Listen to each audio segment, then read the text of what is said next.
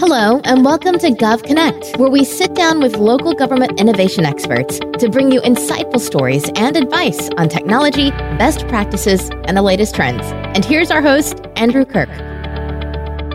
Hello, I'm Andrew K. Kirk, City Source Chief Revenue Officer, and today I'm chatting with Julia Richman, the Chief Innovation and Technology Officer at City of Boulder, Colorado.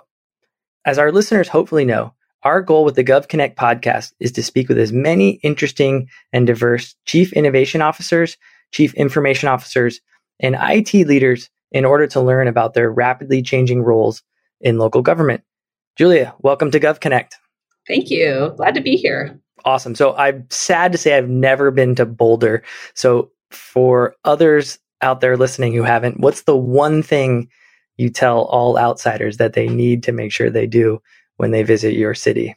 Boulder is known for a lot of great features, but I think the thing that it's known for with the most renown is the access to the outdoors. In the 70s, the voters passed an ordinance that set aside tax dollars to buy back open space. And the city has 3 times the amount of public land and open space than it does built environment. And that public land surrounds the entire city. And the city itself is nestled up against something called the Flatirons, which is basically a tectonic plate that you can see the side of. And so there's awesome climbing and hiking in the city. You know, you can run to a trail right from your office in the city. So awesome access to the outdoors. Sounds like an incredible physical environment. Well, let's shift our attention to your role as an IT leader in local government. First of all, can you just tell us a little bit about your unique career history? Yeah. So I have always been in technology and government, and I got there by accident, actually. So I started consulting out of a public policy degree, hoping that I could kind of learn about lots of different public sector issues and work with lots of different organizations. And I joined one of the big consulting firms and spent about 10 years working with state and local governments, higher ed, and some big nonprofits.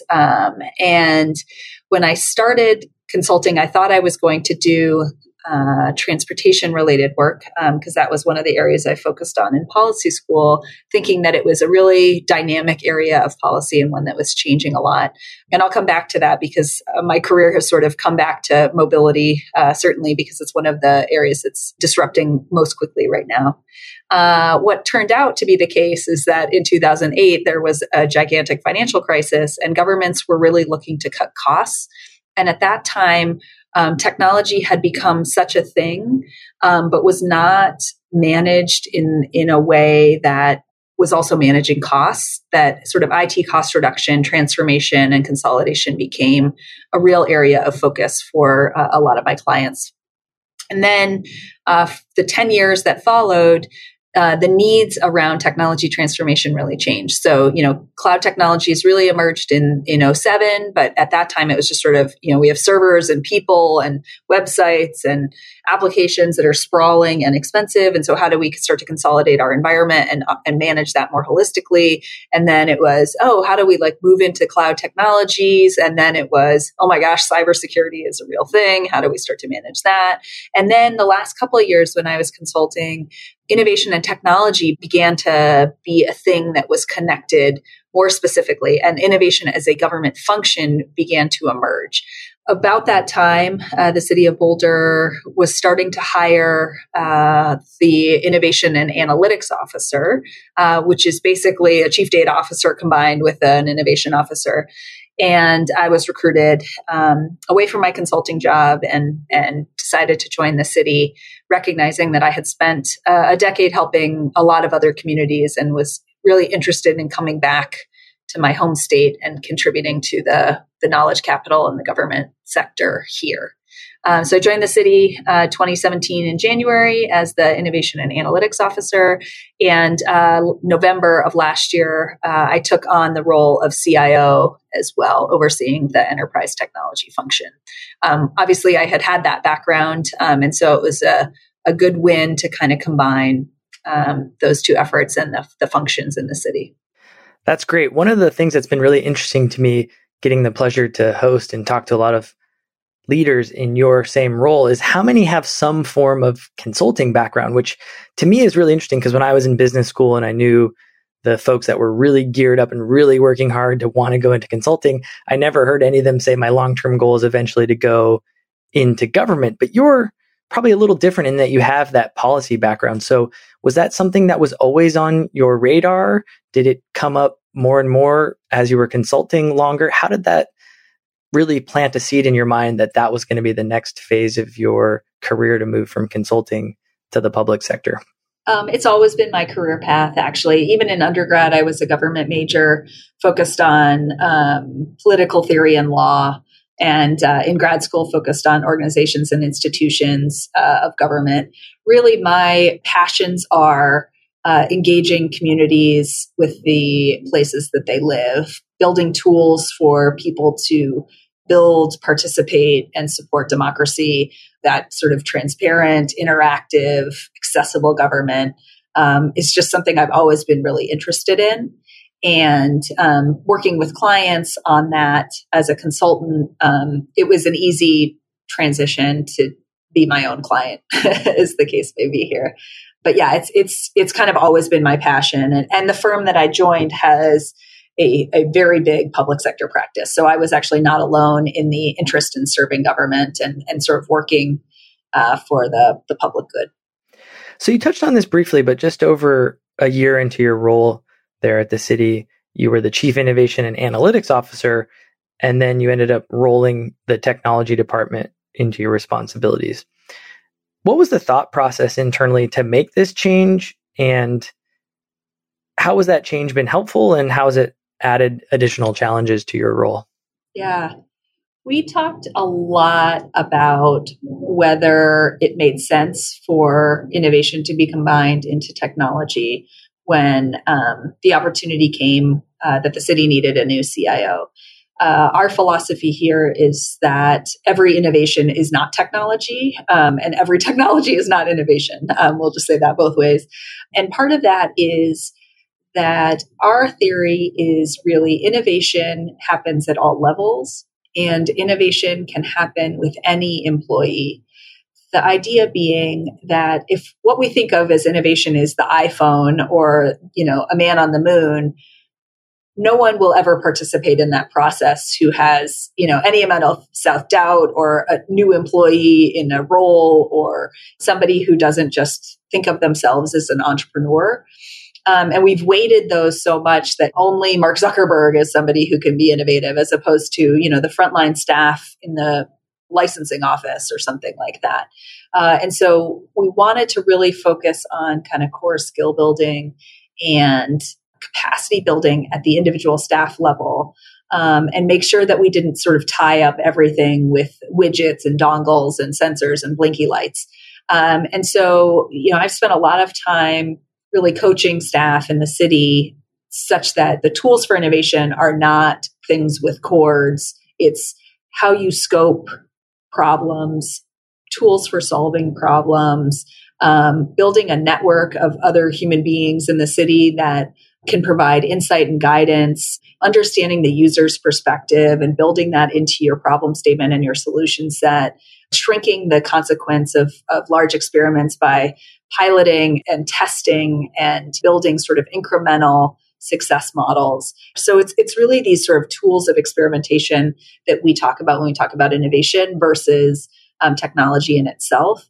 And we've been able to sort of maintain that program really focused on the staff and sort of data-driven decision-making above everything else. So as you said in your own words, the technology isn't necessarily the innovation. Innovation isn't necessarily have to be technology. So looking at the innovation side of your team, how is that made up? And more importantly, how does that staff then go out and interact with other departments? In my last few years as a consultant, I saw many different models for departments of innovation and technology, some that were very top down, some that were very sort of opportunistic. And I really feel like the success model I've seen work well in government. And the thing that makes it sticky beyond just the personality of the innovation officer is having it very employee led. So clear direction and interest from the top of the organization, but staff really leading that work. And so what's exciting about the model for innovation that we've built here in Boulder is there are a couple of staff on my team in my department who do innovation work. And then there are also staff across departments who are in the community of practice around innovation. So there are data analysts in almost every department. There are data stewards in every department. There are folks who are focused on metrics in departments. There are folks who we work with and partner with and spin off experiments in the departments. And so a lot of what we do from a centralized standpoint is sort of foster partnerships. It's very node led versus center led. And that seems to work really well. I think one of the hardest things actually with that model is that requires departments to articulate their problems publicly. And that's just to other departments. Like, here's a challenge we're having. If you hear of anyone looking to help solve that, or if you see a company that does that, or if you hear of a good process another government is using, can you connect us to that? So this isn't forced innovation. If you're not interested in change, we're not going to get you to change, and that's not my goal. But what I will do is show you how all the other departments are thriving because of change and thriving because of the help that we've provided, and then you'll want to get on board yourself. It's nice to go where you're wanted, but you also want to presumably drive change throughout the entire organization where it's needed. So besides just telling the stories of the successes and hoping that that word spreads to other departments, do you have any good techniques or tools that you've used? I think it's a few things. First, it's trust building with the leaders of those departments and those staff. I can't start an experiment with somebody and just dump work on them. I have to come alongside and help facilitate the process and answer questions and make sure that they're avoiding pitfalls. So I would say that's the first thing is this isn't just me spinning up a bunch of projects and then saying like, good luck. We're really sort of co-creating in that. The second thing, so trust is super essential in that. And I would say too, that means that we have to manage the number of projects we're trying to start up at once and make sure we've got the right capacity to support. It's very clearly articulating what the goals and outcomes of things are so that we don't get to the end and people are like, did we achieve what we wanted?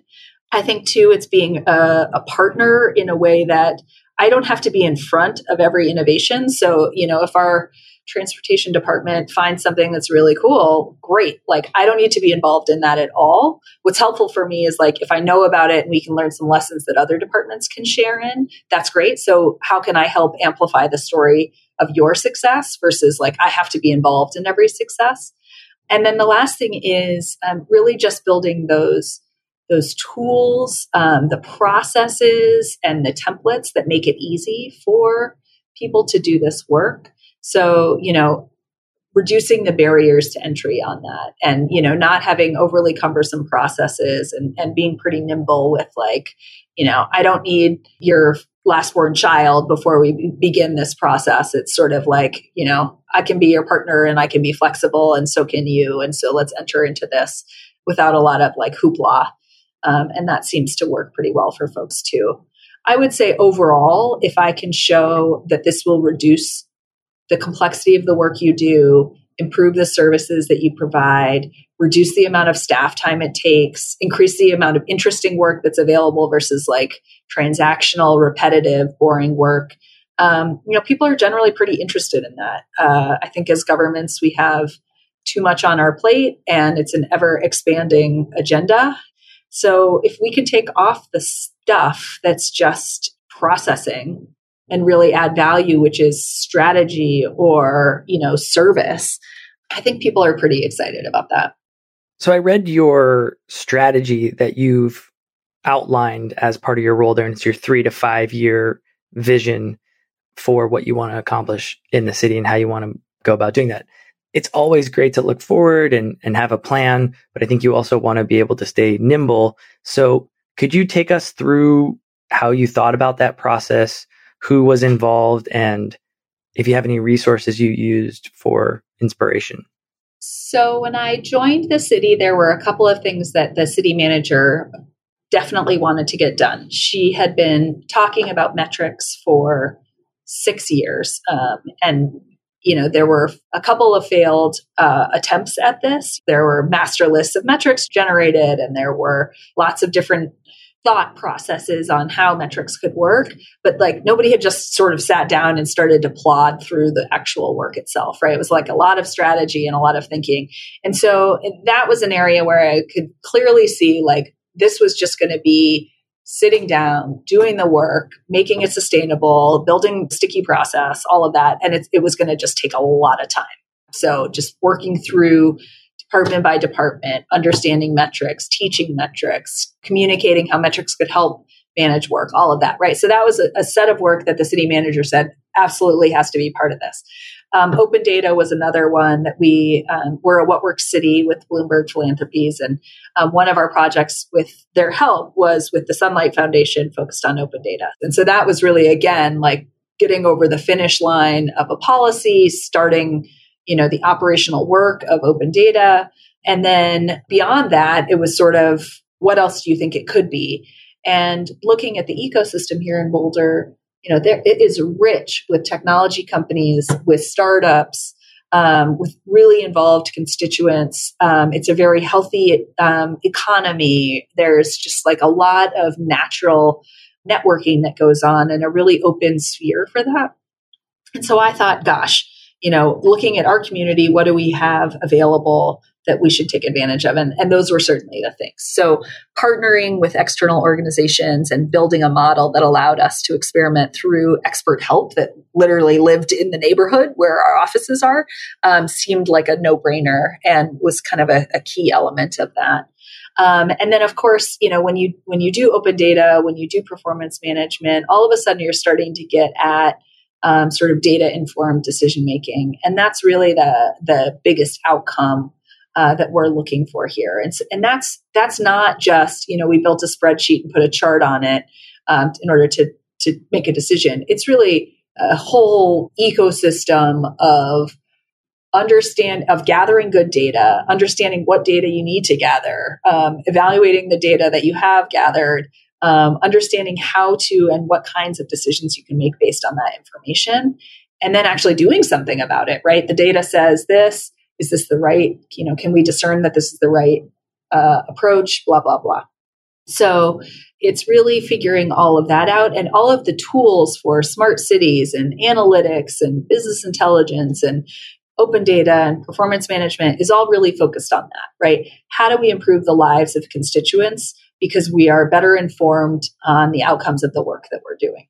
So what are the biggest challenges you see facing chief innovation officers today? I think you're in a really interesting situation where Boulder is by no means a small city, but in the size and scale of cities that typically have a chief innovation officer, you may have a particularly interesting viewpoint into some of the challenges that you'll face. Speaking to this is the smallest organization I've ever worked with. And working in a small town is a really incredible perspective, right? Like the scale of systems and tools that we buy is smaller than other governments, right? We're sort of at the minimum viable enterprise product. We have 1,500 employees and we can't afford a $30 million system. And so a lot of the technology solutions that vendors call me repeatedly all day, every day about are systems that we'll never be able to purchase and don't even fit the needs of our community. So that's kind of interesting. And I would say that that's one of the key challenges of innovation officers today is sort of sorting the signal from the noise. Everybody is talking about AI disruption and autonomous vehicles and all of that. And that's all coming, of course. But figuring out like, what are the steps I need to take to train my city to evolve with the pace of change when governments have always been sort of one or two steps behind. But now change is happening 1,000 times faster than it ever has. And so we can't operate in the same clip that we used to, and evolving so that we can understand what's real about trends, prepare for change, and do that adaptation, I think is phenomenally complex and hard to get right. The real question is, how do we prepare for a world that evolves much more quickly than our sort of standard government processes? I think incredibly insightful into thinking about size and scale and tools versus process. So let's shift gears and get started with what we call our rapid 3 questions, where I'm going to ask you 3 quick questions and you just fire back. So number 1, City Sourced is all about the power that local governments can have in delivering more services via the smartphone. What type of phone do you use, and what's your favorite personal mobile app? I use an iPhone 8S. I have 2 of them, one for my job and one for my home. My favorite app's an app called Blinkist, which is a subscription service that basically provides you the cliff notes of like all of the trending business framework books. Number 2, what's one book you most recommend or give away? The book I most give away is a book called An Awesome Book by Dallas Clayton, who is a children's author and illustrator. And he wrote the book for his son because he found a lot of the kids' books to be very constraining in terms of what a kid's imagination could be. And the Awesome Book basically talks about, like, what if you had unconstrained thinking and, lots of weird animals doing weird things and, just kind of letting a kid's imagination be limitless. Number 3, what's one tool, software, or even non-technical hack that you're using to improve your life? Well, I would say that audiobooks are a huge hack to improve my life. I commute and spend about 2 hours a day in the car. And, I probably read 25 books last year, some of which I listened to and some of which, I read with my eyeballs. And that's really awesome. Great. Well, Julia, thank you so much for being on the podcast today. Yeah, my pleasure being here. And good luck to all those government innovators out there. Well, thank you. That ends our episode today. Please let our listeners know where they can find more information and connect with you online. I am at the Twitter handle Julia_W_Richman. Not very creative, but Julia Richman was a suffragette, and the first 100 pages on Google are about her. And I'm not named after her, but I just happen to have the same name. And you can find more information on our city website about the work that we're doing with regard to innovation, on our open data page, on our Boulder Measures dashboard page, and then on our innovation homepage. So welcome to visit there as well. Great. Well, we'll make sure that we put all those links online at citysource.com in our show notes. And if you want to learn more out there about local governments and how they're delivering more services to residents through our mobile app, please visit us at citysource.com. If you have any feedback about the show, I'd love to hear it. Shoot me an email. It's andrew@citysource.com or on Twitter @AndrewKKirk. We're on iTunes, Stitcher, Google Play Music, and Spotify. Please subscribe to the GovConnect podcast through your favorite podcast service and leave us a review. It greatly helps us to spread the word that GovConnect is the podcast for local government innovation. Thanks for listening. Thanks for listening to GovConnect. Please make sure you subscribe. And don't forget, we need you to rate and review so that we can continue to bring you the best in local government innovation.